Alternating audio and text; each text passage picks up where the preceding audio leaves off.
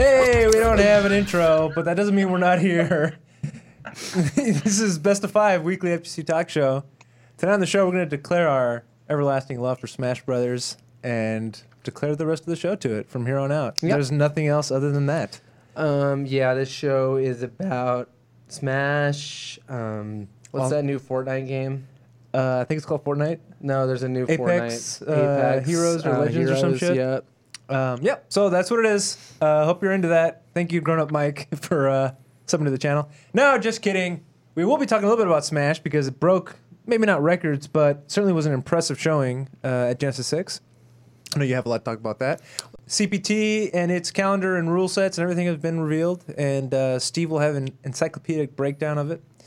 Also, we had a Combat Cast in which they revealed Cabal. Devora was not revealed at the Combat Cast, but it was also revealed, and Kano was revealed at the Brazil event, and that's pretty exciting. I'm talking about that. And then, if that's not enough, we're very excited because we have new father, friend of the show, Justin Wong, on the show tonight as our guest, and we'll be talking to him about what it's like being a new dad, talk to him about Chinese New Year, and talk about Echo Fox. What's up with that? What's up with Echo Fox, man? I mean, it's hard to say. They've been dropping like flies. There's still a few left on the roster, but certainly not the expansive FGC roster we saw, a few months ago. Yeah.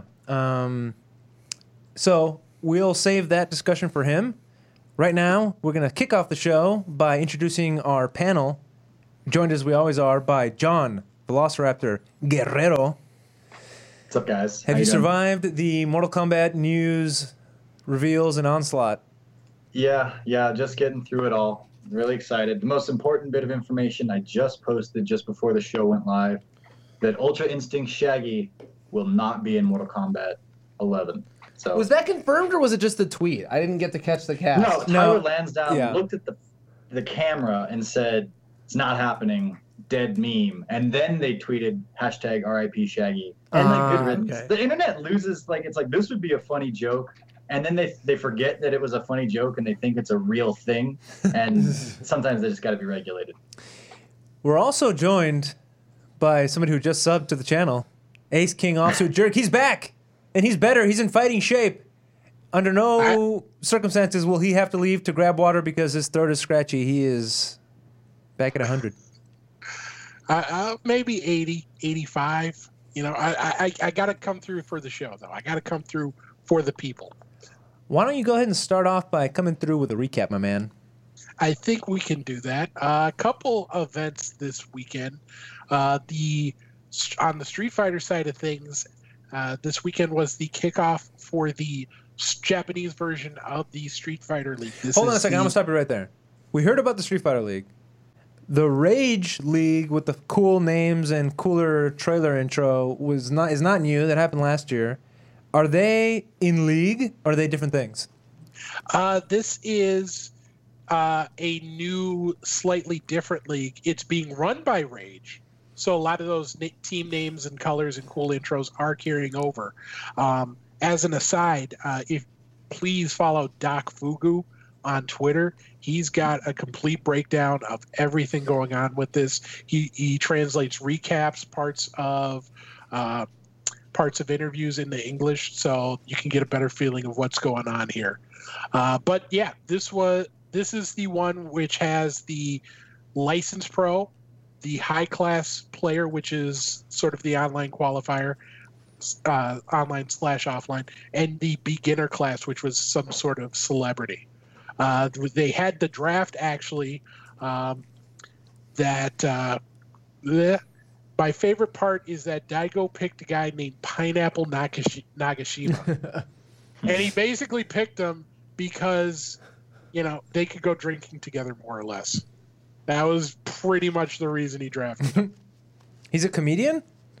He's a comedian, yeah. Yeah, you've got comedians here. You got singers, actors that were in this beginner class. They played some games to kind of give people a feel of where their skills were at. Kunisada, who got picked up by Mago, is widely considered to be the best of the group.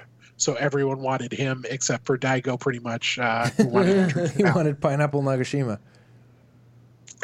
So the first two rounds of that competition took place this past weekend.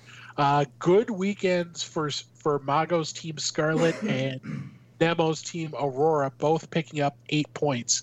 The format's a little different.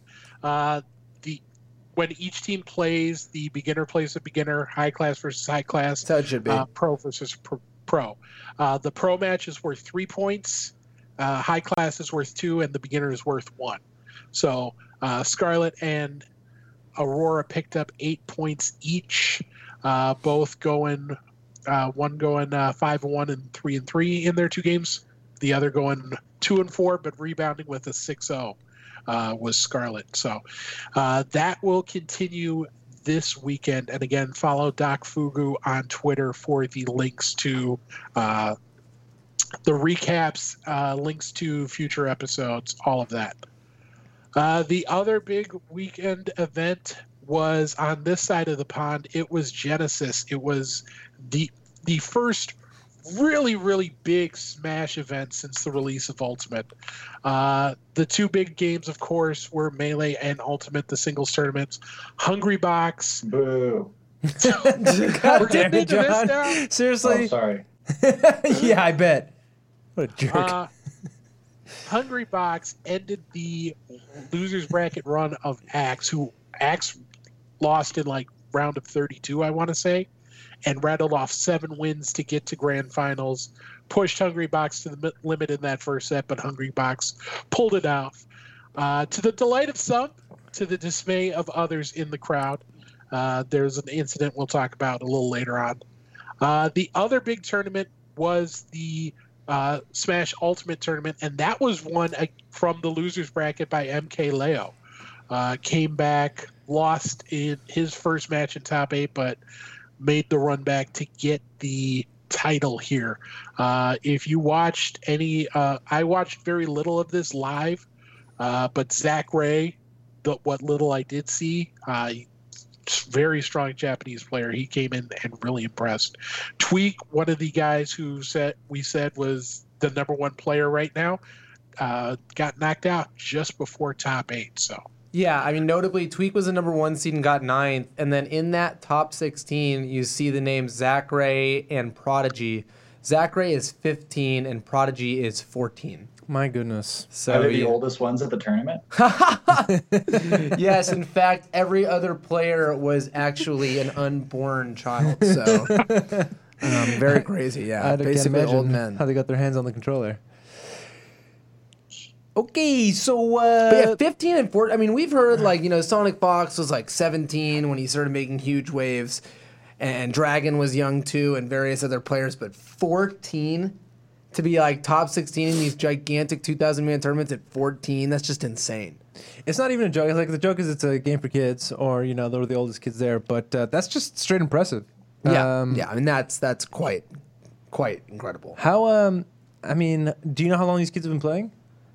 You've got to imagine since they were pretty young. I mean, MK Leo was like a phenom in Mexico like 6 or 7 years ago, and he's only like 19 or 20 now. My goodness. So, I mean, a lot of these kids start young and get good early, and they, it's like learning a language. Their hands grow up playing Smash Bros, man. I wonder if any of these kids, I mean, I haven't done my research here, but I wonder if these kids like start playing on the Wii U.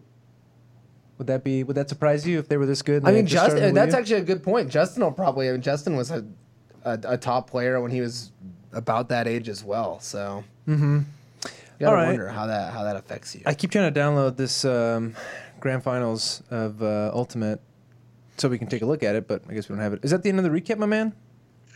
There were a few other tournaments that went down at Genesis besides those 2 big singles tournaments. You had Dark Wizzy and Salem teaming up under the MVG banner to take the Ultimate doubles title. PewPew and SVAC getting it done for CLG in Melee.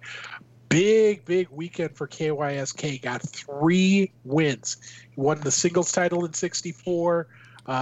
He and Prince won both doubles tournaments as well. So strong weekend for him. And then Full Street with the win in Rivals of Aether singles got himself to qualify for a free trip to the Rivals of Aether World Championship a little later on this year. So congratulations to everyone you see on that screen. Excellent. Let's talk about Genesis. I am outraged by the treatment of one Juan de Biedma Hungrybox. I'm offended. I want my opinion known and heard, but I didn't actually watch it live. What happened? I mean, people were just chanting, fuck HBox, screaming, like booing him when he won, etc. It's very strange because it's hard to get the story of exactly what has led to all of this. And I come at this as an outsider, where every time someone says fuck Hungrybox, it's not just that he played Puff, it's that he used to be some huge douchebag. But I've never had any light shed on to how bad this was. And whatever it was, short of something that would have him banned from the scene, I can't imagine it should lead to this level of just public hate. I mean, he said he's been jeered on at public supermarkets. He gets booed basically every time he's at a tournament at this point. Yeah, there's that story where he was like at a supermarket and he was like, "Hey, are you Hungrybox?" He's like, "Yeah." He's like, "Go fuck yourself." I mean, I understand that some of these kids don't like the way that he plays, but that shouldn't be invitation to do this. I mean, I just can't imagine any excuse for this sort of behavior.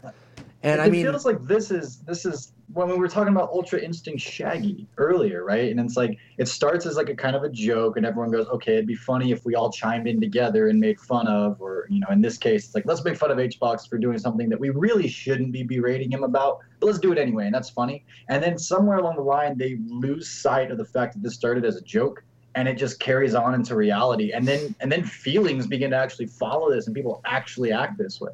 But it's like, how could you? I mean, this is news to me that he used to be a douche or might have been a douche before. It has to be the gameplay. About it, right? It has to be the gameplay because Leffen has done things that were as bad or worse as whatever he did back in the day, and was banned from the scene at one point for it. And he's pretty much like the most beloved figure in Smash at this point, right? Like maybe the most influential.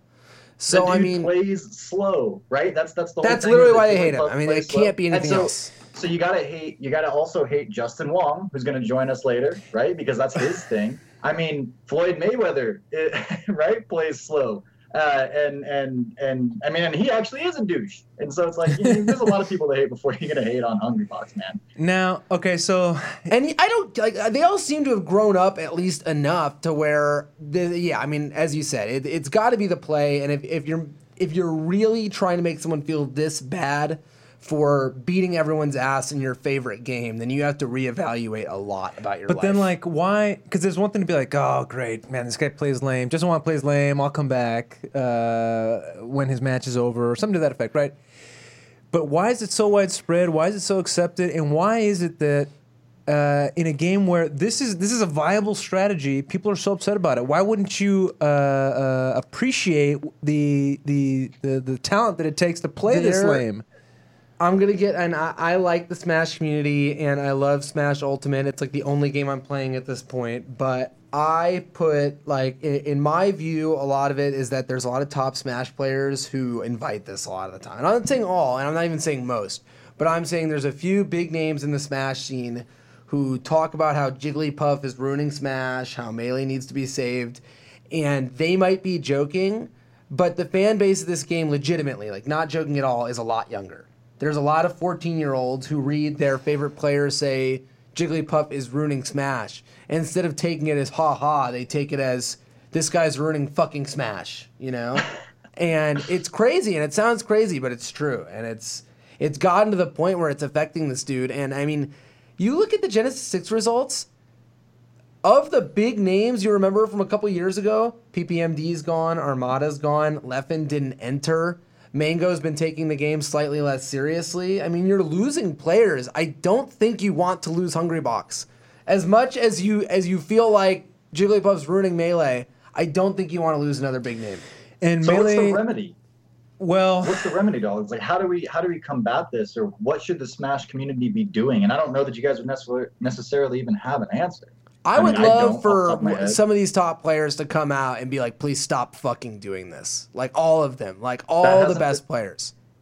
Yeah, maybe if they, no, because I mean Leffen, and yet again, I don't have any personal direct issue with Leffen. I don't really know him at all, but I mean he did come out and say this shouldn't happen to Hungrybox. And that was a good thing. And I'm hoping it'll change stuff in the future. He did outright say that. But for a long time, he was talking a lot of shit. Now, it's unfortunate.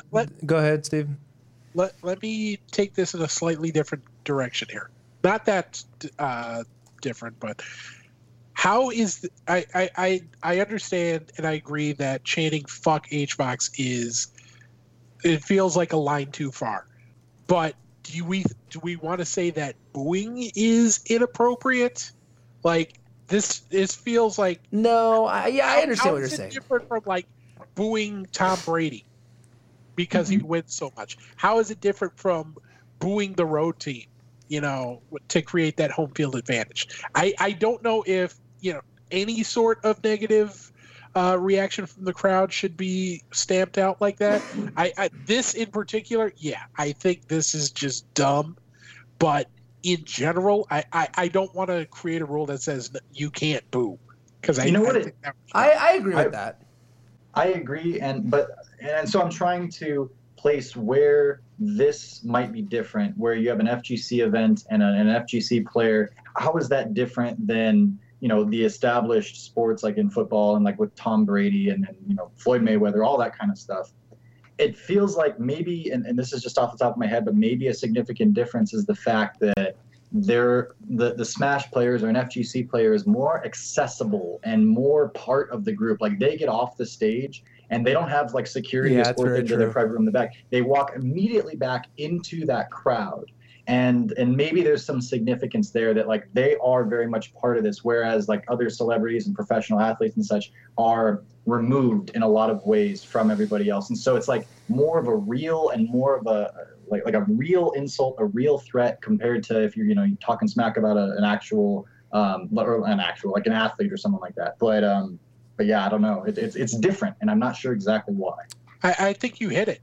It's that there's with other sports there is that level of separation between the players and the fans. At Evo, I could go and cheer somebody on during top 8. I could conceivably be the person in top 8. If I didn't suck, which is never going to happen, but. It feels like the last few years, with this esportsification, as you like to say, there's sort of become more of that separation in place. FGC is becoming less group of people hanging together and more of a spectator sport. And I think booing and stuff like that is part of that because it's basically in the viewer's eyes, they're just putting on a show.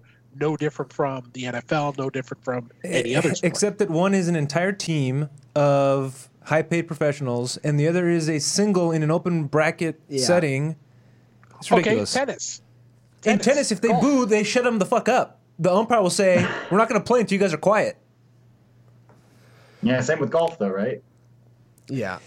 Yeah, but what I was going to say, we're not going to solve it here. We're not going to solve it here. What I was going to say is, every time we bring up Smash, it's always something negative, and I don't want that to be the case. They also have a lot to celebrate, and one of those things is the incredible viewership numbers. They peaked at 150 for Melee. They killed it with this tournament. Even up against the Super Bowl, they hit 150. They killed it with this tournament. The production values are really good. They had stats after every match. They weren't crazy stats, but I made a tweet about this last week. Yep. You don't need crazy stats. All you need is something on the screen. And then you saw in the screen chat, people are like, oh, wow, like his average kill percent was 90. Like he was really getting those early kills. All you need is just something for people to talk about. Something that's not the stream will be back in 7 minutes. Yeah. And they had that.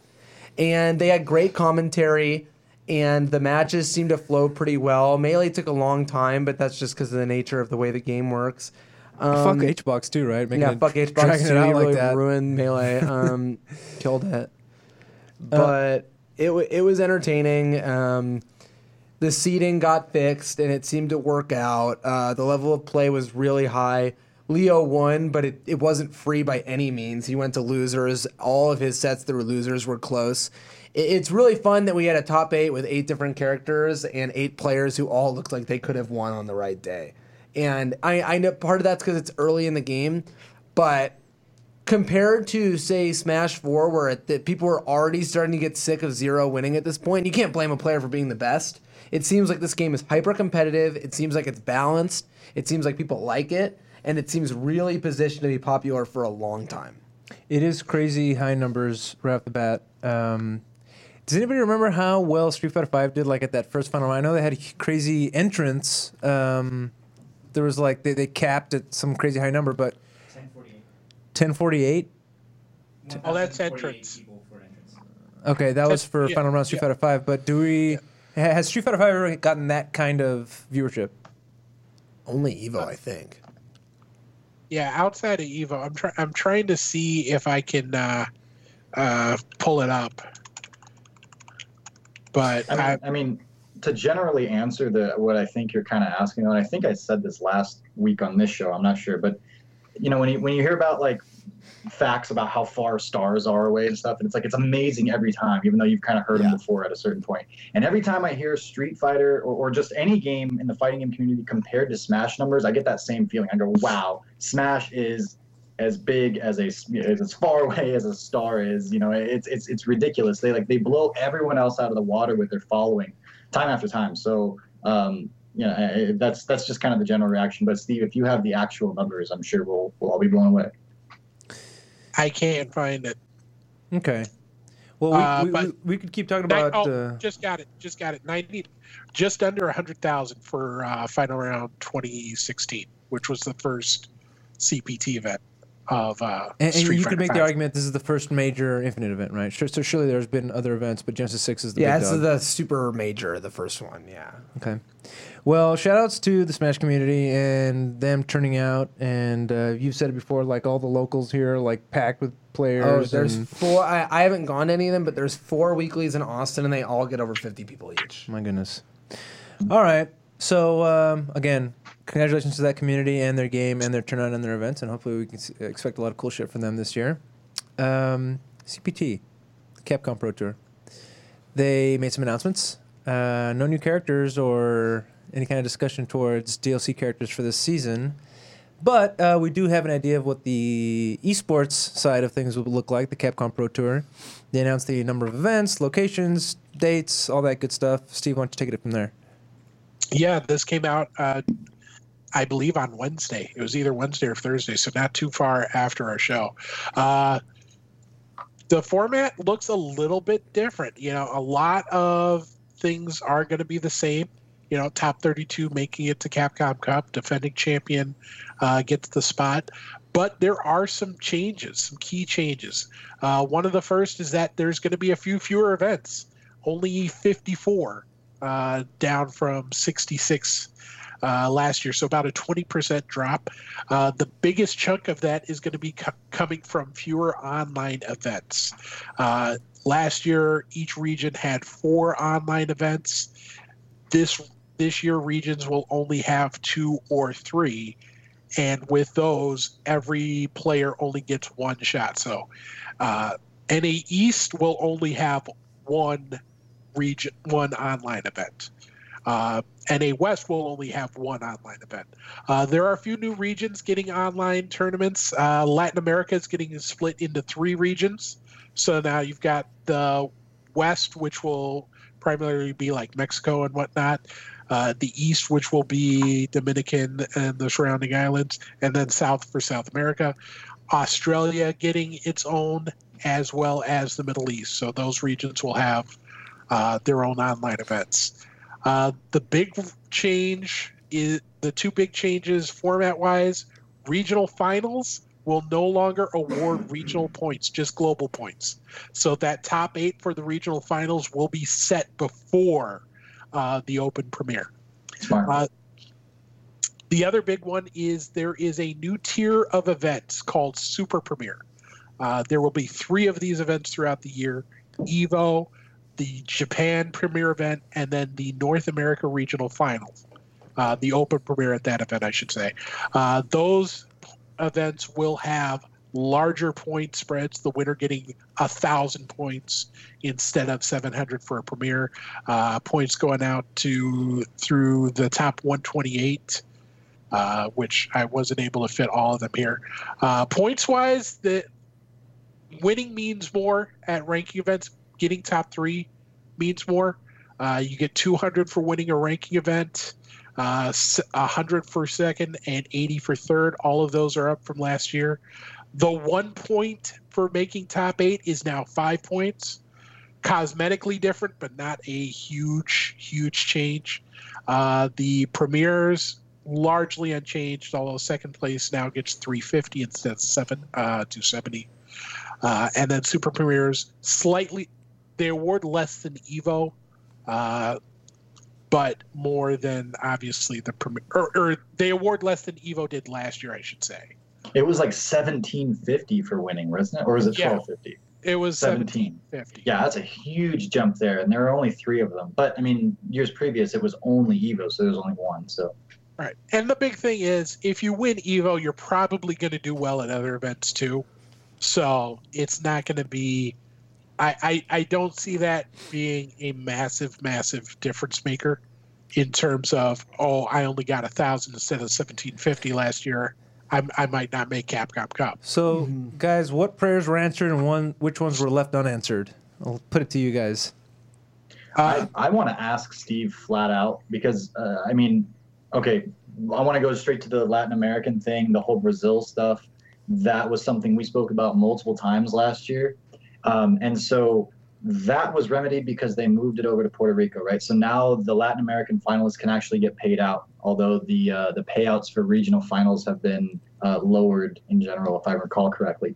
But as much of a win as that was, people are still saying that Latin America got the short end of the stick this time around, and I wanted to get Steve's opinion on that. Well, I think I'm not sure about the regional finals getting less pay. They get the same as the regional final itself gets as much pay as the Open Premier, which gets the same amount of pay as regular premiers. So right, it was like $7K for first, but I think last year if you won a regional, it was like $12K. Yeah, I think it was a $20,000 prize pool for that. So that went down a little bit. The super premiers will each have a $50,000 prize pool. So the total pricing for the tour is up to $600,000. The Latin American thing, they're getting a little bit short shifted, mostly South American players, because remember last year you had 3 or 4 events in Brazil itself, plus 2 online events that Brazilian players could enter. This year you only have 1 event that Brazilians can enter. You don't have as many ranking events in general in the region, in all regions, I should say. And a lot, with the regional final moving out to Puerto Rico instead of Brazil, that makes it a lot harder for South American players to be able to attend. So it's the road for a Brazilian player to make Capcom Cup is much more difficult now than it was in years past. Yeah, much more expensive, frankly. Yeah, I mean, like it's price limiting for sure. I guess I'm jumping right into my thoughts. All of the changes seem to be in a good direction, at least. So that's a big pro. They added points to ranking events. People wanted that. They fixed the Latin America problem. I was going to pop off super hard if they didn't. So that's good. They removed some online events, and they made it so you can only enter 1, which I think is good. A few less events, that's good too. Everything seems to be in the right direction. They all seem to be pretty small pushes, which is, I guess, what the biggest complaint would be. But I'm going to be positive and say that the right direction is good. Even if it's not exactly where we want to be, it's way better. And if our friend Michael Martin had anything to do with this, he is officially a Capcom esports boy, as he told me. Thank you for pushing it in the right direction. No SCR, though. What's up with that? There is no SCR on the tour because this year there is no SCR. The organizers of the event, being Level Up Live, they came out shortly after the release of the Capcom Pro Tour schedule, and they made a statement saying they were taking the year off from SCRs. It said, quote, the TLDR of it is that with time already stretched thin, planning and holding SCR with minimal time and attention would not do the event justice. Instead of focusing a majority of their time on one huge event, they, being Jimmy Nguyen and Alex Valle, the co-founders, will be focusing the time on several events to bring more opportunities for the community to enjoy. However, one advantage of SCR taking a break this year is that it gives us an opportunity to reschedule SCR for Q1/Q2 in subsequent years, something many in the community have asked us to do when we initially transitioned SCR to Q3/4 back in 2015. Because remember, it was, you had NCR and SCR within like 4-6 weeks of each other. So you'd have something go down there, and then you'd have the run back pretty quick. Now you have that 6-month gap. Well, up until last year, but now we're getting back in. They're at least planning on getting back into that traditional both events in early spring schedule. All right. Shall we talk about the Combat Cast? Ooh. Let's talk about Mortal Kombat. Let's talk about Mortal Kombat 11. I snuck away at work and watched this entire thing. I wanted to make clips, but all I really ended up doing was just downloading the trailer when it came out. So obviously they revealed Cabal, which had already been teased at the reveal event because he ran by the screen real fast, and they kind of faded to the shot or cut to the shot, and you kind of oh my god, is that Cabal? There was also a Brazil reveal event, right, Alon? And by the way, I just wanted to ask you, Alon, you mentioned in the chat that Brazil has a huge MK following. What's that about? You're from Brazil, for people. No, I'm not. Yes, I am. Yes, you are. Or am I? Who knows? No, I grew up playing Mortal Kombat in Brazil. It was a popular thing. Is it like King of Fighters in Mexico or what? I guess. Yeah, we didn't have a lot of Street Fighter cabinets at the arcades, but we always had a Mortal Kombat cabinet. Hell yeah. All right. Well, and you, if I'm not mistaken, are a Cabal main for Mortal Kombat 9? Yeah, I played the shit out of Cabal in Mortal Kombat 9. So you're probably excited to see this reveal. Terrible person, yeah.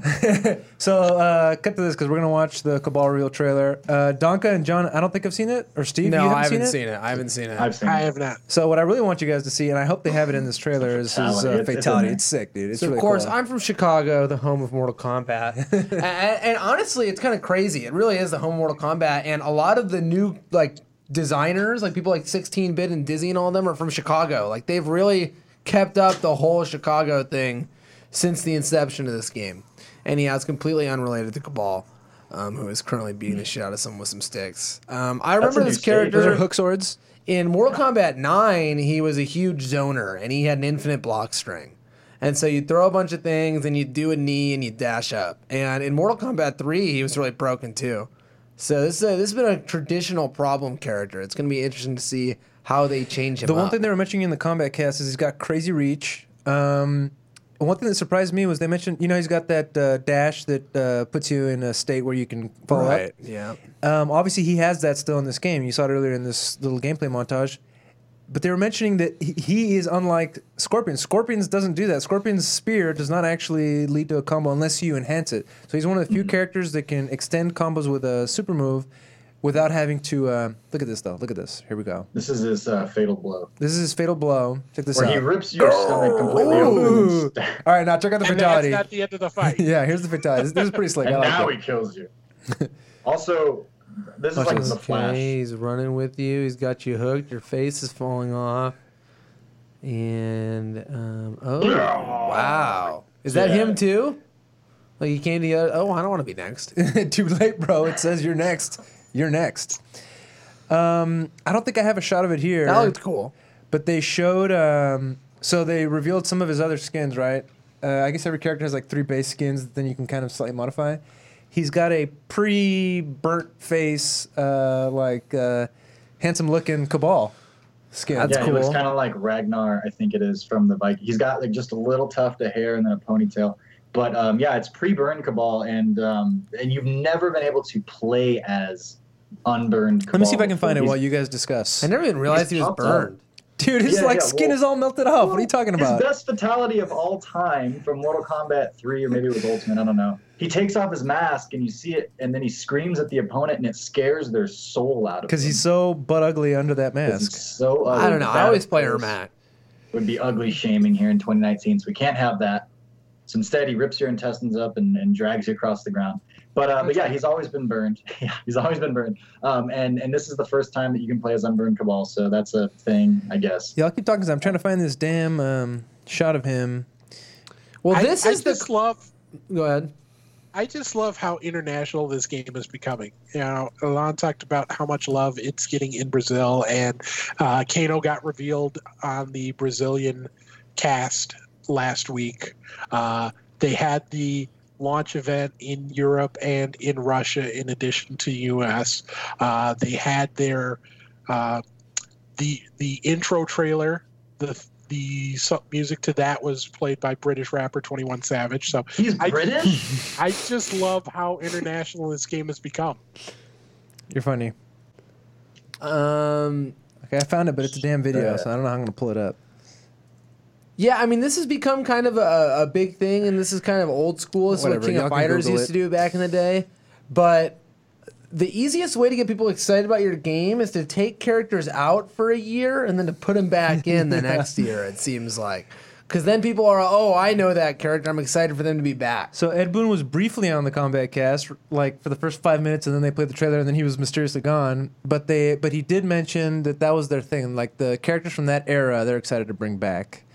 A character not from that era that they also revealed is none other than... No, not Shaggy. Shaggy is not in the game.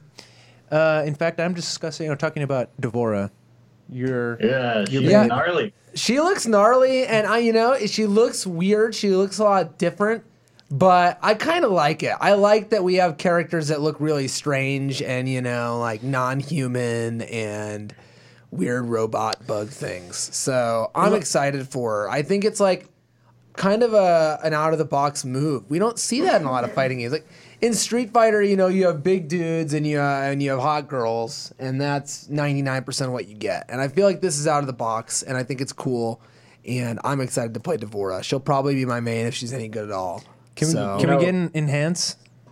On if you looked on the Twitter comments where she was first revealed, and then we did a story on Event Hubs, and you look in the comments there, it may have been a case of snowballing because I personally didn't follow MKX enough to know which characters were especially loved by the community and which were not. But man, overwhelmingly, at least in those two avenues, people were saying, this is not the fighter we want. This is so not hype. I do not want this character. She was not a fan favorite over and over. And only I like this character. Yeah. Internet snowballing where someone puts out a thought and then everyone just follows like mindless sheep and it grows. But I wonder how many people do like her because I don't know if she played especially annoying. I know she was really strong at first. She was really strong at first and annoying, yes. But don't you have a tech video with her? I have many. Dang. Now, there was also a third reveal. No, I'm not talking about Kano. I'm talking about Su Hao. He was revealed. Looked a little bit suspiciously like Kano. It's really good that Su Hao is finally in the game. We were just talking about this. I like to think that we were a big part of this. But Su Hao's back. He's going to have his fatality from, I don't know. They're all those Mortal Kombats between 4 and 8 are the same. Alliance. They're all the same. None of them matter. And he's back. JK, he's not in the game. That was somebody who shopped Kano to look like Su Hao because that's what the actually developers did in that game. Okay, I'm excited for Mortal Kombat 11. I thought that the Combat Cast was cool. They showed a lot of Gira stuff too. Oh, you forgot the most important part we have to talk about. Which is? Shaggy not being in. Talk about it then, guys. He's not in, and we should rant about it. We should all send Ed Boon a lot of emails. He did say y'all gonna flip when you see the wild ass DLC that we have coming, but it almost sounded like he was referring to returning characters and not to guest characters. But knowing the NetherRealm team, they've had some crazy guest characters in Mortal Kombat. I'm not gonna say that it will be Shaggy, but I will say that it's not Velma. Ooh. They had over 340,000 signatures on that petition for Ultra Instinct Shaggy when I checked earlier today to write the story about how he's not going to be in the game and people need to grow up. I would personally rather have Shaggy, the Jamaican musician that was popular in the early 90s and who is now teaming up with Sting, of all people. Yep. One other thing, though, before we move on from the Combat Cast stuff, Ed Boon also said, or somebody said, that there is another reveal coming up next week on the Combat Cast, because the second one's going to be next Thursday, and that it's a her, and that it's not D'Vorah. So another female character on the way. It's going to be Katana. Probably I hope someone it's like Jade. Katana. But... Who do you think it's going to be, Steve? Me and John? Oh, no, one of those. Or maybe like one of the traditional characters. Who's the Goro? Shiva. I like Shiva too. I would say maybe... that's kind of... Or maybe Spindle. I'm thinking You mean maybe Sindel? Who the hell's Sindel. Spindle? Maybe they'll reveal Dreidel. I'm still sick. I'm sorry. All right, which one of the mystery crew is each of us? Like, who's Velma? Who's the chat should decide on that. I don't know. I mean, preferably it would be a cast of characters that aren't 50% female. And that's fine. But we'll let you decide, chat. I got the spreadsheets. I got the knowledge. I got the info. You're Velma. I'm going to be Velma. All right. Yeah. John, I think you're Shaggy. The nerd part. I mean, the sexy nerd of the group, too. All right, so which one of us is Daphne? It's for the chat to decide. Yeah, we'll let the chat decide. I think that's got to be a friend. He's got that little sexy thing going on. Ooh, Steve, thank you. I'm Scooby. I probably am Scooby. Yeah, you're Scooby. You want to be Scrappy, Elon? Elon's so scrappy, too.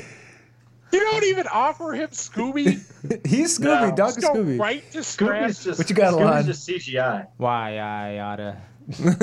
I'm universally Scoob. Okay, I'll take it. Wait, so we don't have a Fred? All right. Or Fred. I'm definitely am Fred, That's fine. apparently. We'll get Freddie Prinze Jr. to join the show, and he can be Okay, Fred. yeah. Freddie Prinze Jr. All right, how about we get back to the show? All right, guys?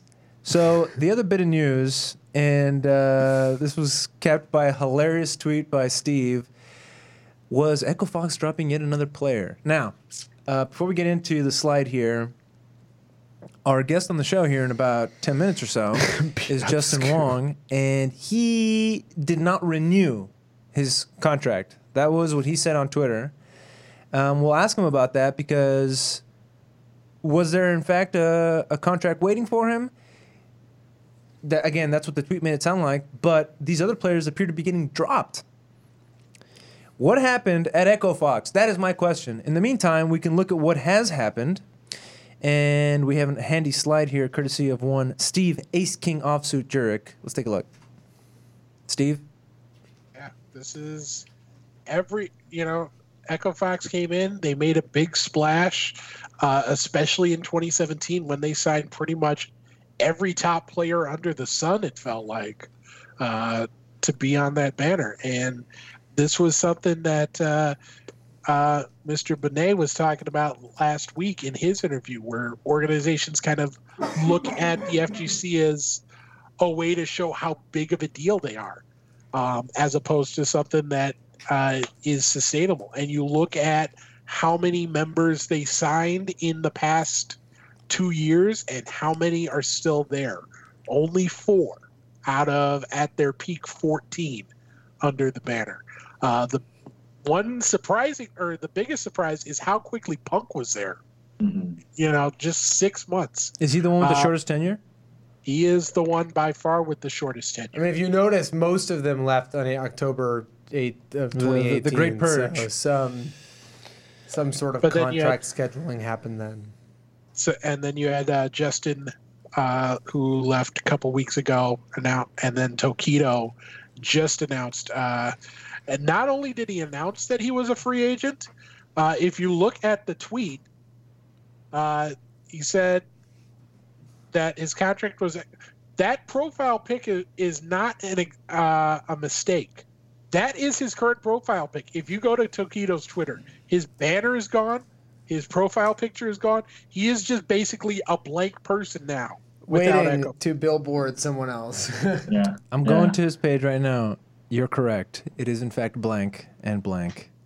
It's almost like Kenny Blankenship. It seems strange that they'd all end on October of 2018. It makes you wonder if they bought him out or something. But why would you buy him out? There's no cap space or anything. There's no real reason. Buy him out or pay him out of their contract. And that was the thing. Like, you look at like JDCR and Saint specifically, both of those guys has qualified for the Tekken World Tour Finals. When they got cut, TWT Finals was the only event left that they had to go to for the rest of the year. And their trip to that was already paid for.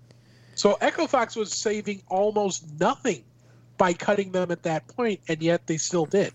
You almost wonder if there had to be some sort of like interior like forced for that to happen. I mean, like it just makes very little sense. As you said, they'd cut them then. So my understanding is that there is a VC fund that is funding Echo Fox. Right. I wonder if they, who maybe don't have as much eyes on the community and the schedule of the tournament season, were like, pull the trigger.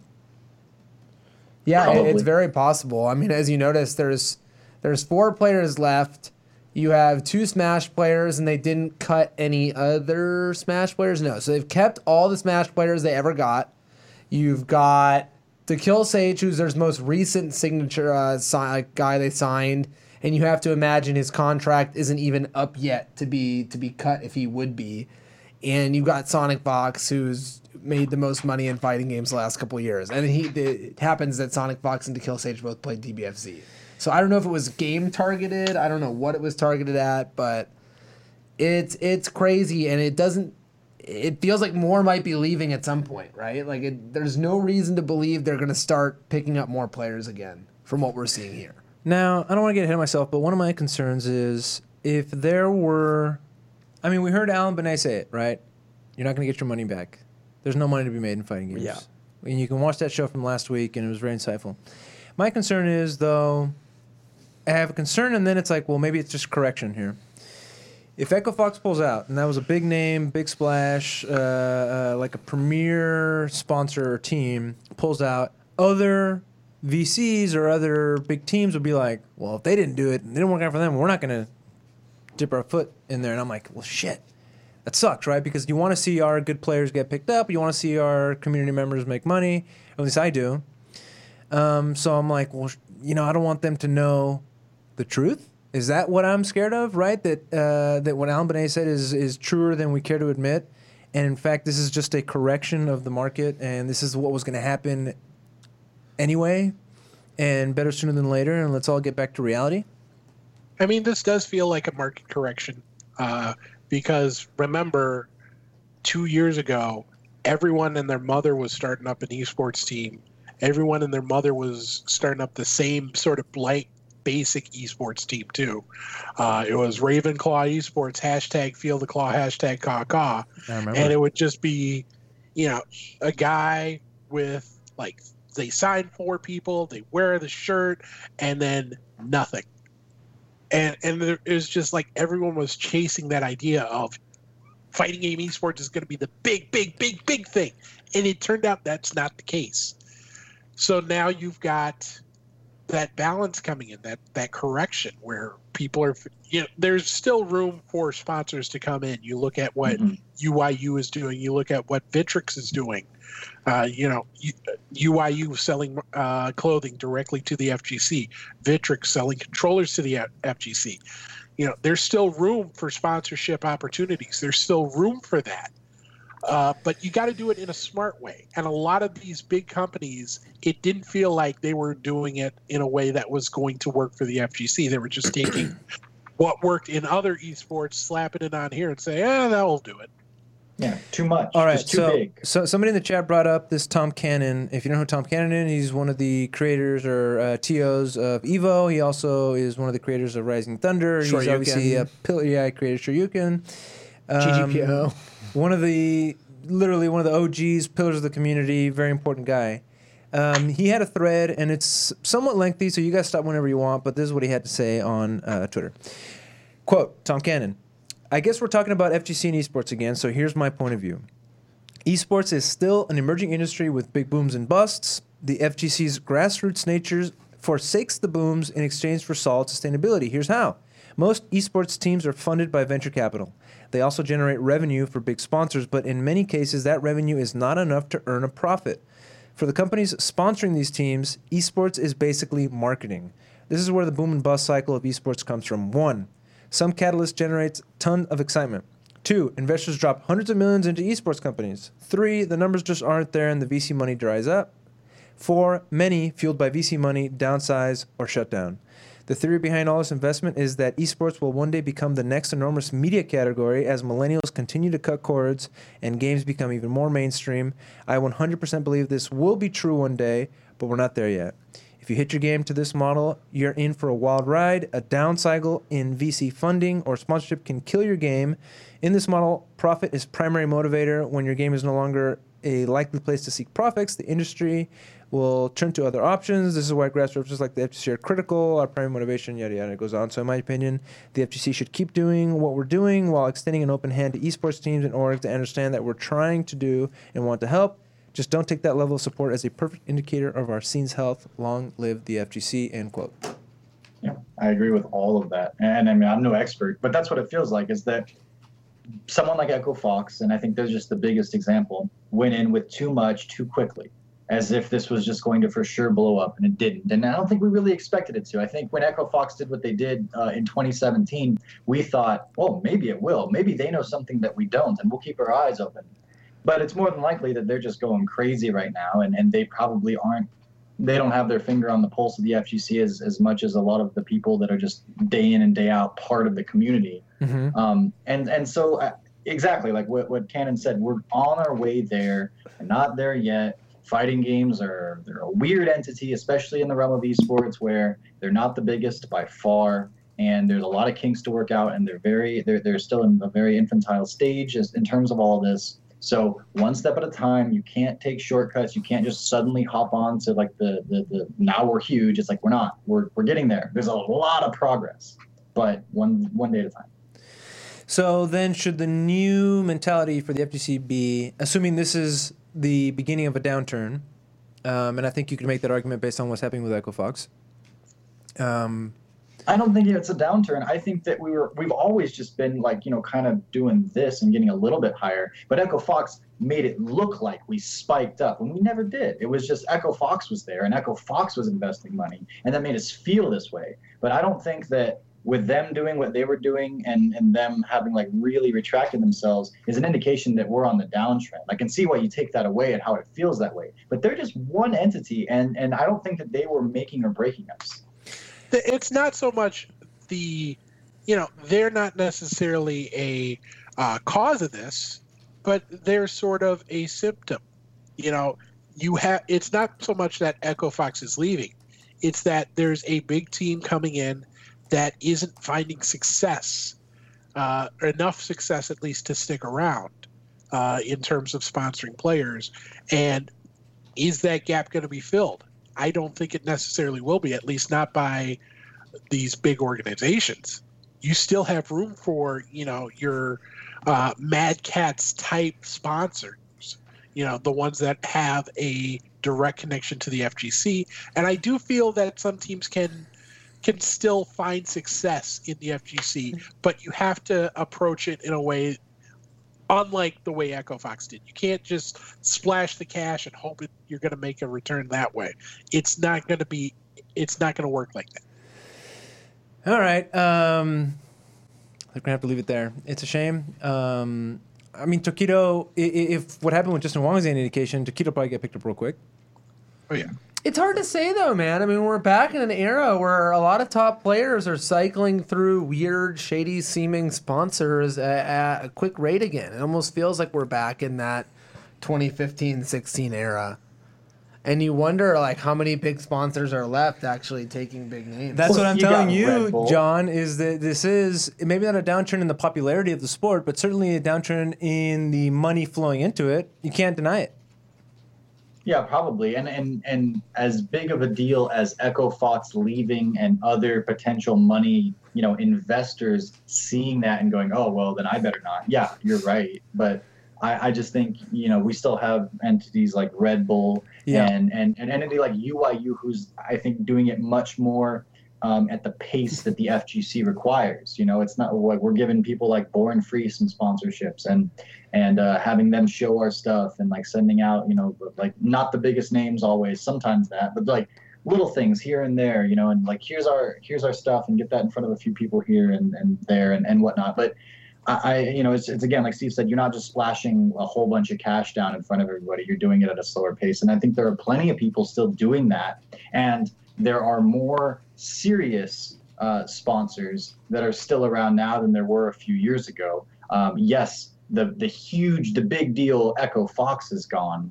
But even with that gone, I think we're still at a higher level than we were pre-Echo Fox or slightly beforehand. So I think progress has still been made. It's just that Echo Fox basically gave everybody else an inflated view. Yeah, I think that's a fair way to put it. And we're going to have to leave it there.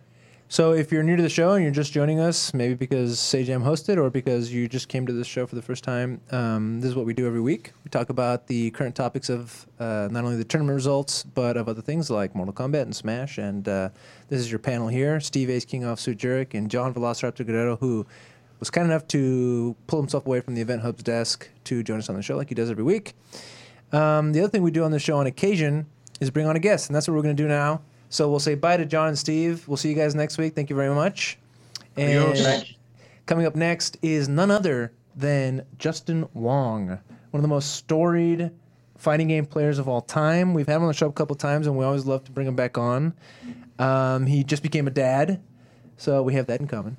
Yeah, I mean, it's like I can trace a lot of my fighting game history through Justin Wong, from the first Evo I watched where, he picked Balrog and almost came back, to beat Daigo, to being an actually pretty competitive Marvel 3 player and one playing of the best. him. And for me, yeah. And then him kicking my ass in top 8s and shit like that every single time. Yeah. To, now watching him again, seeing him go from sponsor to sponsor and end up making tons of money off the sport. It's been definitely the poster boy of U.S. fighting games and fighting games in general. Always cool to have him around. And if I'm not mistaken, he's joining us now. Justin, are you there? Hey, what's up? You guys hear me? Yes, if sir. you can hear me, though, I just have to say I hate him, right? I can't be nice if he's actually there. Hey, man, Smash Ultimate is out. We can have our run back. Oh, yeah, you want it? Okay. I'm just saying. I do want the run back, though. Justin, thank you so much for coming on the show. I'm sure you have a lot on your plate right now. Most importantly, a new addition. None other than, am I getting the name right? Harper Joy? Did I get that right? Yes, Harper Joy Wong. So she's, a blessing. I cried like a bitch when she came out. Not like a bitch, like a new father. I cried too, man. I have video of myself bawling. Yeah, I instantly cried. I was like, in my head, I'm like, I should say congratulations. Oh my God, you did it. But then I just cried instead. So it's an amazing feeling, I would say. Amazing feeling. That's great, man. How you feeling as a dad now, though? You know what I mean? Like, your life, has it hit you how much your life is changed now? I feel like I have just a much stronger drive to support my family, I would say. Like, so I want to say that I'm going to be working a lot harder in terms of just games, branding, content, and just overall everything. And also being like just a dad, so I cut out a lot of things. Like I cut out a lot of like things I like to do personally, like anime or mobile games are gone, and I don't even buy sneakers anymore. So, it's one of those things where I want to concentrate all my resources to give like my daughter like her best life. Hey man, I'm sure this was by design, and it's not like you owe it to anybody, but I feel like you were pretty under the radar about being married and about to be a dad. I kept it a secret. You know how the internet is, especially when you have sites like R Kappa that just wants to talk shit all the time. So, I occasionally browse on there. I'm not gonna lie. And we're all guilty of it. It's one of those things where when I see when I see them talk like smack about like a fellow FGC member about their personal life, I'm just not a big fan of it, right? So that's kind of why I like to keep things like a little bit more secretive, or like keep it like for an announcement later down the road type of thing, just because I would say it's not worth it. So I think a big question a lot of people have is, with removing yourself from the team, with starting a lot of work on content creation, and with having a kid, how is this going to change your 2019 as a fighting game player? So the biggest thing is, before I announced about Harper, I also said something about how in 2019 there will be no international travel on my end, And I would say when it comes down to it, if it's a tournament or a CPT, I will only participate in like the North America region. So that's kind of what changed for me in terms of 2019 travel season, Justin Wong. Okay. I mean, there's a lot of topics to go to, but really where my mind's at is, what the hell happened with Echo Fox, man? It seems like a premier team. You know, it is a premier team, and I'm very like happy to be ever a part of Echo Fox. But you know, I had a contract for sure. I was listening to your show, and I had a contract waiting for me. And when I thought about it, I just thought I'm gonna try my own thing.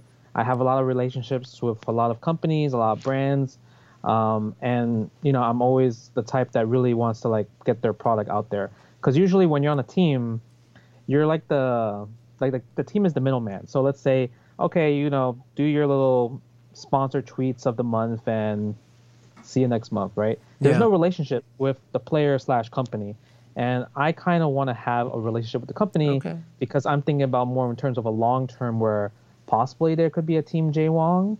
Possibly I could work at that company. Possibly I could have branded products from that company. That's kind of where I was thinking compared to just me doing, okay, let me get this free travel, collect the salary. All I have to do is just do like a robotic tweet and call it a day. I'm not a big fan of that. So I always want to do more. You guys know that I tweet a lot. I have over 100K tweets, and you know, it's one of those things where I'm a gamer and I'm part of the culture. It's not just about tournament. I just love everything. You know, it's almost like the Fatality model, right? One of the first esports stars, that guy had his own mouse pads and computer parts, and, you know, he does well for himself based on that. Is that where you envision yourself going? I see you wearing a Victrix, looks like a hoodie or a sweatshirt right now. You know, it's cold in Vancouver, right? So I got this Victrix hoodie when I went down for the photo shoot for the Victrix announcement. So, you know, I got to stay warm in these streets. And I mean, I definitely want, like, obviously my branded things. Like, I had, like, shirts in the past with shirt companies from, like, Jinx or Designed by Human. So, maybe we can get a Jaewong joystick. Maybe we get some more Jaewong clothes. So, it's one of those things where, like, why not? Let's go for the moon. Let's shoot for the stars. Hey, speaking of photo shoots, Alon, could you call up this image here real quick? What is up with this boss-ass photo here of you, man? Looking like the final boss in the game, or I don't know what. Like you're in Mission Impossible. I can't quite put my finger on it.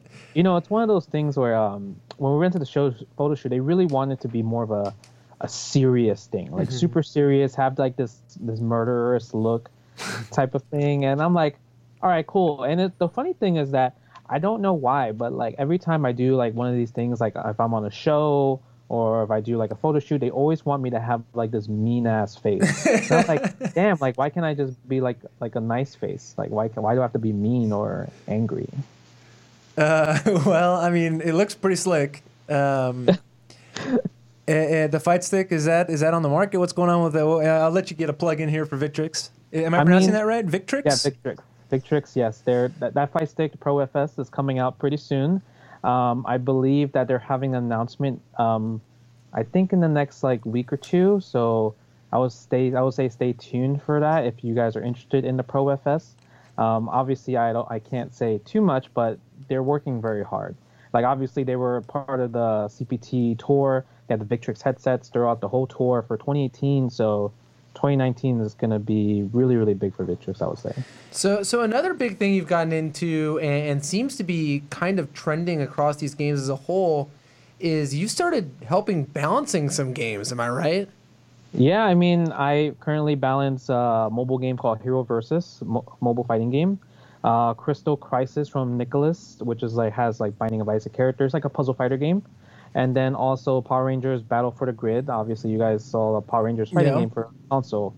So it's a dream come true, right? Like when it comes down to it, when you're a kid growing up, you always wonder like how do these games get made, or how can you get involved? And the fact that me being part of the FGC for so long, like it gave me the opportunity to like have a conversation with these companies to get involved with their games and helping balance it and making sure when the game comes out, a lot of people really enjoy it, like if it's broken or not, or if it's cheap. Because, people love cheap things, right? People love to just win.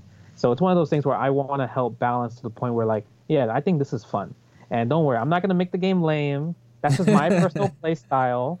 I would say I know. I think I know what the consumer wants when it comes to playing a video game. Do you feel like doing this has changed your view on the balance of games that are already played? Do you feel like you look back and go like, how the hell did that happen? I would have fixed that, or that's interesting. That makes sense now.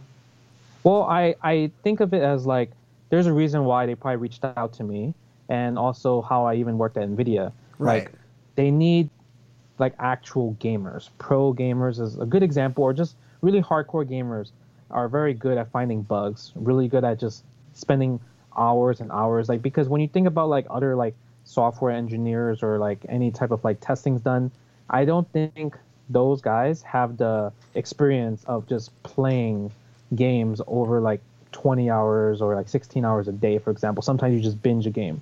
So the fact that, you know, like you're going to try things out, you're going to see, oh, I wonder what happens if I do this or do that. And you possibly could find a bug. And I would say I'm pretty good at finding like little bugs or little issues that other people easily find. So it's one of those things where it makes the game fun, because I'm just there not to play the game, but try to break the game. And I think that's a very cool, unique way of saying like, please fix my product. Please tell me this product is a pass or go, or please tell me what I need to work on. It's really interesting in terms of that side of the field.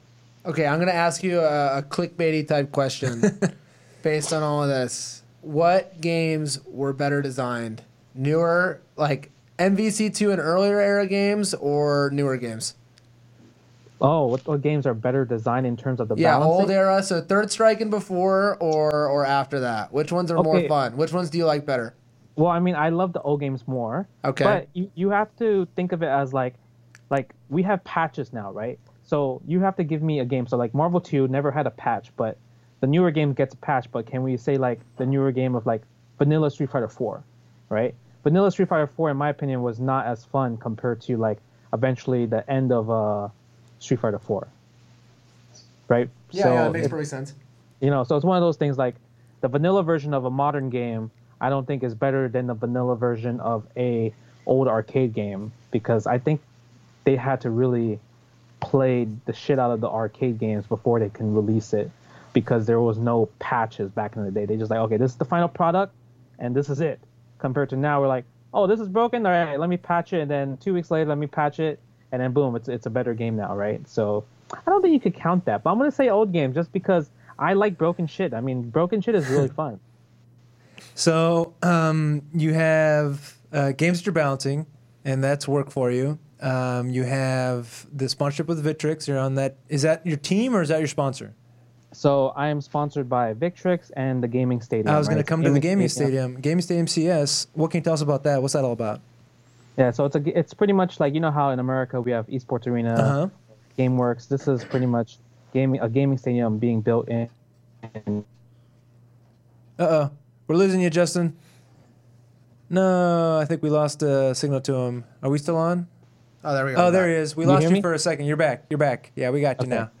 All right, my bad. My wife got Wi-Fi in this place, so no wire. I heard you talking shit on Twitter about her Wi-Fi, dude. I mean, I can't play Street Fighter 5 online. You know, even though it's already bad, I now it's even worse. So I don't get that many games in.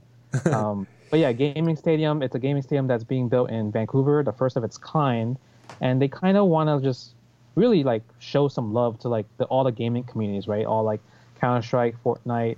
Just FGC, and they've been working a lot with Kenny Ryu, who holds VSB Van Street Battle, and Van Street Battle is going to move to the gaming stadium, and they're going to hold a lot of like fighting games tournaments. They want to be part of like possibly the Pro Tour for next season for like all the games if possible, and they want to also improve the community in Vancouver as a whole, like flying out like really strong players like Captain L for Smash Ultimate, Pichu player, L2L anime player.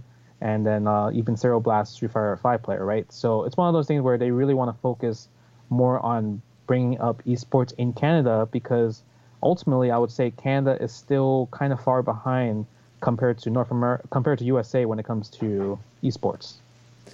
So I want to talk to you about the CPT and the new, the announcements that they've made. I want to talk to you about content creation, which you've been hitting really hard. I want to talk to you about Smash and Mortal Kombat 11. But first, I just want to round out this conversation about Echo Fox. Let's put a pin in, or a bow on it. Mm-hmm. I don't know how much you can say, but what happened in October where they just killed a bunch of players, knocked them right off, right in a really hot moment of the season when there's a bunch of big events. Like, why now? Why not wait like a week? Why not wait a month?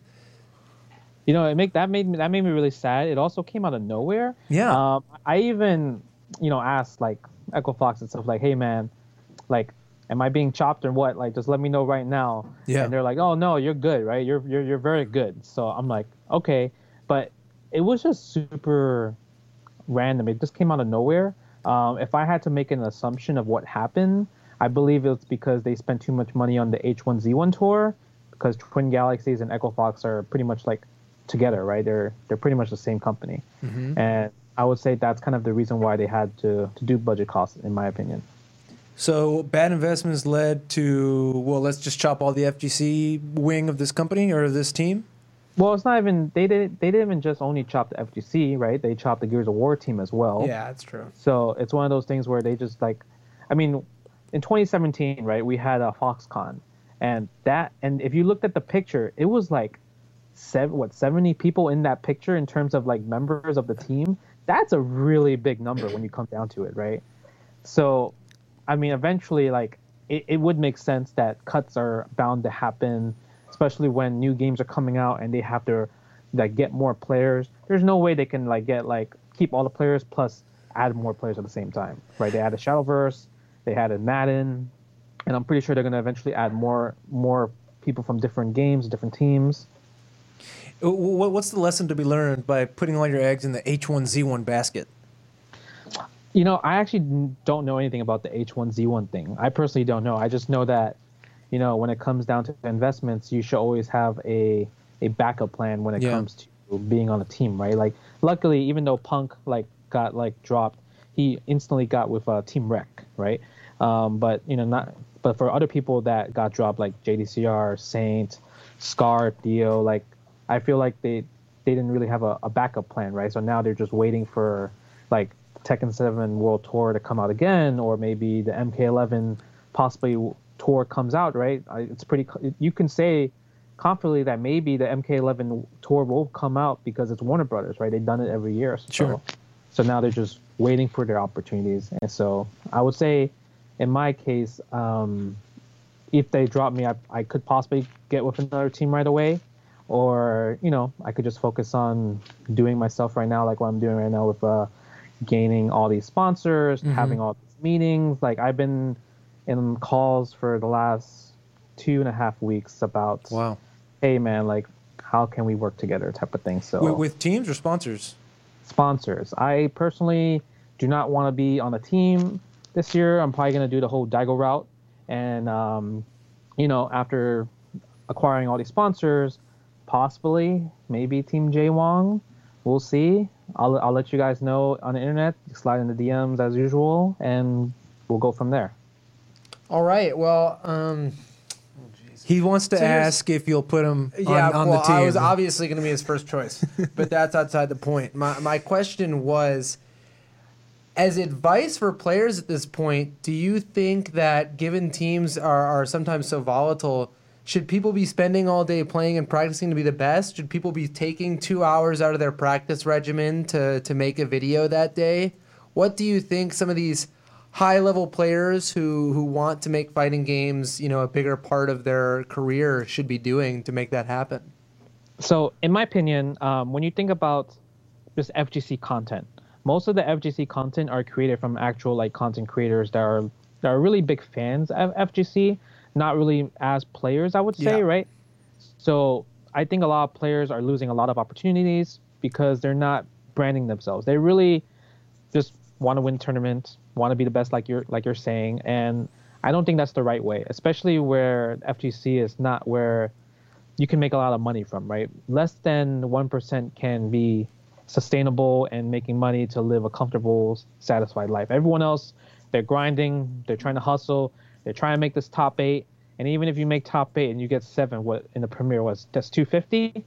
So even then, that's trash, right? So, in my opinion, I feel like in terms of branding, you might as well do a Twitch stream, right? You might as well do some YouTube content. Like, people that are good examples of doing like Twitch streams is like El Chacate, right? El Chacate, he's been killing it with just the Twitch streams and, you know, pushing it forward. And he even got a TGS to really sponsor him to go to their event and stuff, right? So doing stuff like that, getting yourself out there, you're going to get like opportunities. Obviously, it's not as easy because most people are going to want to talk to like people that are already established to the top, right? I get a lot of emails, I get a lot of calls, and I usually forward them to like X player I think that's worthwhile, that I think deserves a chance, that I think deserves an opportunity.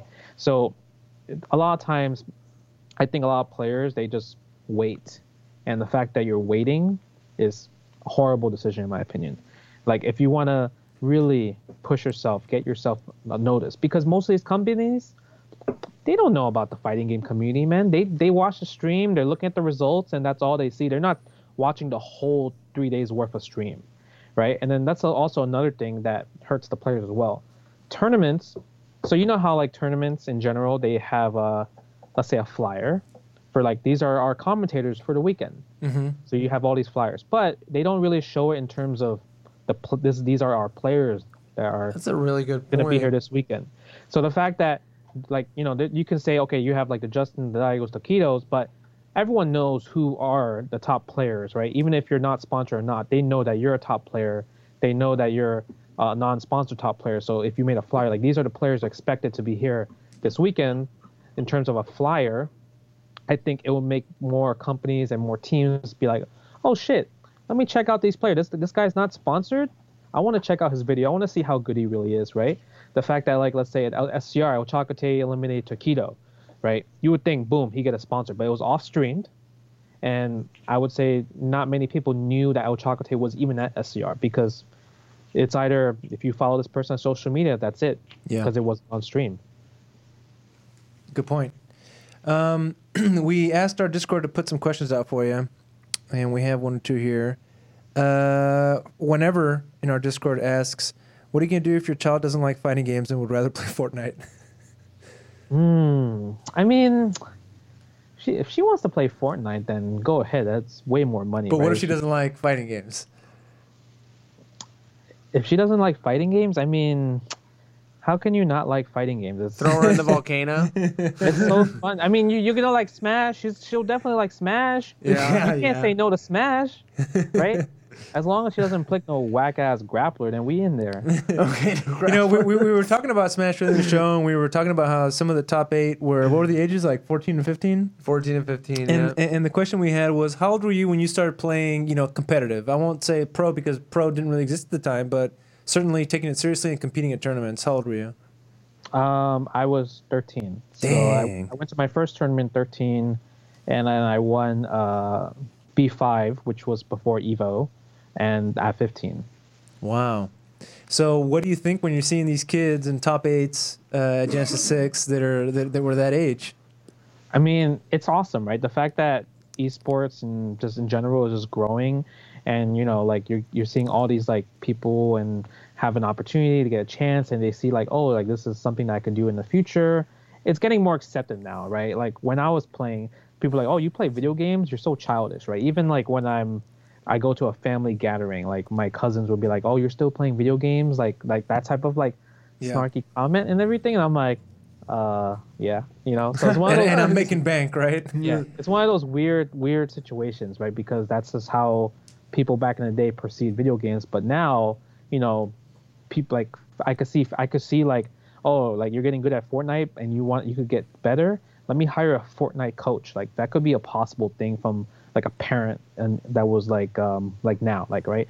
So if like Harper wants to be like a pro, this player, I could possibly look into like hiring a coach for her to like get better at the game. Like that's definitely possible now. That's crazy. How you feeling about Smash? You know, I love Smash. I always been a fan of Smash, even before Ultimate came out.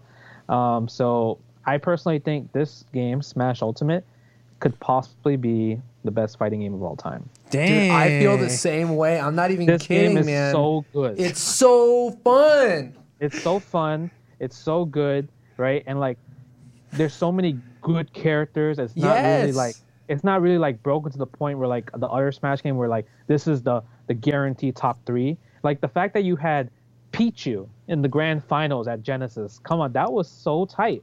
And then each region has like their own like top player, best top player, and they all play different characters, right? You had Salem plays Link now. Then there's like Foulskate that plays Ness.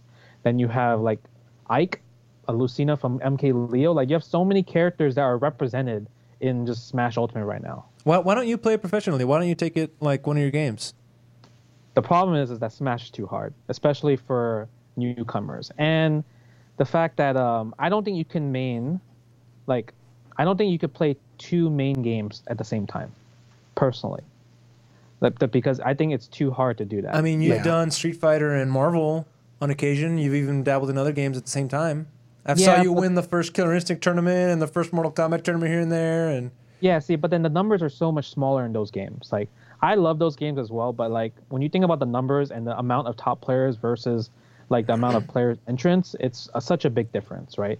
So, you know, Smash has so many good top players, and they have so much history when it comes to Smash 4 or Melee or Brawl, and then you're playing Street Fighter 5, which is also another game that's like considered as a world game where you have so many different top players, and the way the game is, it's not easy to be consistent unless you're Tokido. So I would say when it comes to stuff like that, like well, look at Kazunoko, right? He kind of just stopped playing Street Fighter 5 to focus only on Dragon Ball and like other games, right? Same thing with Goichi. Like Goichi was godlike in Street Fighter 5, and then eventually he's like, you know what? I don't want to play Street Fighter 5 anymore because I want to focus on Dragon Ball. And then the last time he entered Street Fighter 5 is he played Marn and he lost to Marn. Like, let's be serious, right? So I think it's one of those things where you can't really main all those games anymore because of the amount of money and the amount of entrants. Because when it comes down to it, a specialist will be favored to win that tournament. Speaking of specialists and top players, how do you feel about the way they treat HBox? Man, you know, that makes me sad. You know, I personally think that a lot of people in the FGC, like from our side, really appreciate Hungrybox. We love HBox. Yeah, we're like every Ice Climbers and Puff player. We're like, that's so sick. Yeah, but then when it comes to the Smash community, like they don't like that lame shit. And I think one of those things where I understand why, because Mango is the god of all gods in the Smash community, and he is just a super rushdown player. So it makes everyone looks exciting. Like you could tell from like people's gameplay that they don't want to play lame. Like the fact that just one of the matches, Hungrybox versus Plup literally had the game won. He had the game won, but he was like, you know what? I got bored. I'm gonna go in and go for a random up smash, and that's where Hungrybox blocked it, punished him for it, and killed him for it. He literally killed him after that one sequence. And he could have just sat back, do hop jump lasers all day, and forced him to come at him, and then one forward air, one up air, one nair, one up smash from a reaction anti-air would have won the game for him, but he just got bored. And I think Hungrybox is content with just playing that style because he knows that he can out-patience those players because they don't want to play the way he plays. Justin, it sucks that we're almost out of time, but I have 2 more things that I want to talk to you about. One is, give me your thoughts on Mortal Kombat 11. Mortal Kombat 11. I mean, I love playing Mortal Kombat X. Playing on my stream like back in the day with like, you know, shooting rockets and trolling. That's kind of what, yeah, that's what made the game really fun to me. And so I went to the reveal party and I was just playing the game, and man, I played for like 3 hours straight, and it was really, really fun to me. Like just playing Raiden, trying out his new moves and the other characters. I found it like it's just a fresh breath of air, and I like the fact that they changed a lot of things about the game in terms of mechanics, where the meter is different. Like it's a timer based meter. All the EX moves are done by X amount of commands. Like they made everything so different and not the same compared to other fighting games that does like a kind of a copy paste type of situation.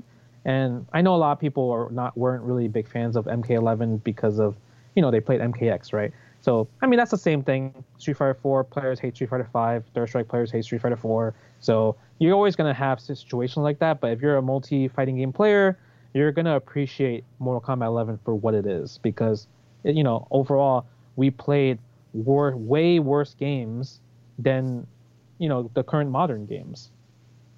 Speaking of current modern games, this is a question from Ebiyet. I think I'm pronouncing that right, from our chat, Who's top tier in Power Rangers? Oh, I mean, I don't think I could say actually, but Is it a character that hasn't been revealed yet? I feel like I don't think I could say, but it's a 3v3. Anything could happen. I would say. All right, man. Who do you play in Smash? Who do I play in Smash? Inkling. Oh, okay. I got to play It's Inkling. gonna be a good rematch. But ever since I watched MK Leo's Ike, man, I feel like I could just play Ike just because he's so easy. That's your so kind of easy, character, man. Yeah, I know. I'm just jump smash, jump forward air all day. That's it. Well, I'll play you next tournament for sure. That'll be fun. Dude, I'll be at Texas Showdown, man. I'll right. into it. That's a ranking event. We'll look forward to it. Justin, congratulations again on not only the recent success, post what some people thought was maybe the end of leaving Equifox was kind of the end of an era, but it looks like you're doing perfectly fine. But more importantly, congratulations on the new addition, Harper Joy, and to you and your family. And thank you for coming on the show, man. We appreciate it. Thanks so much. And I will see you guys only at NA events. And yeah, I mean, just a couple weeks, just keep out on the lookout on the tweets. There will be some announcements and more to come. Awesome, man. Can't wait. Right. Thank you so much. Best to the family. We'll see you guys. Peace. That brings us to the end of the show. Shout out to Justin. You can take him with your peach or what?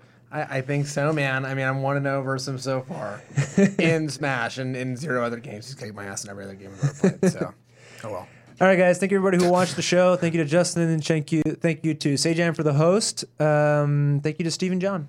That's been the show. The last thing I'd like to say about Justin, just to gas up our guest, is that he really does love video games. Yeah. Like, every time you've ever seen a sponsored tweet from him and been like, nah, he's been sucked up by the machine. He's shilling. It's not true. No. Like, he loves video games. He loves playing. He loves talking trash. He loves fighting games. And it's good that we have someone like that at the top of our scene. Absolutely. And we're grateful for him to be on the show. Final shout outs to Alon for switching. Thanks, bud. Nah. Yep. That's a good note to leave on. We'll see you guys next week.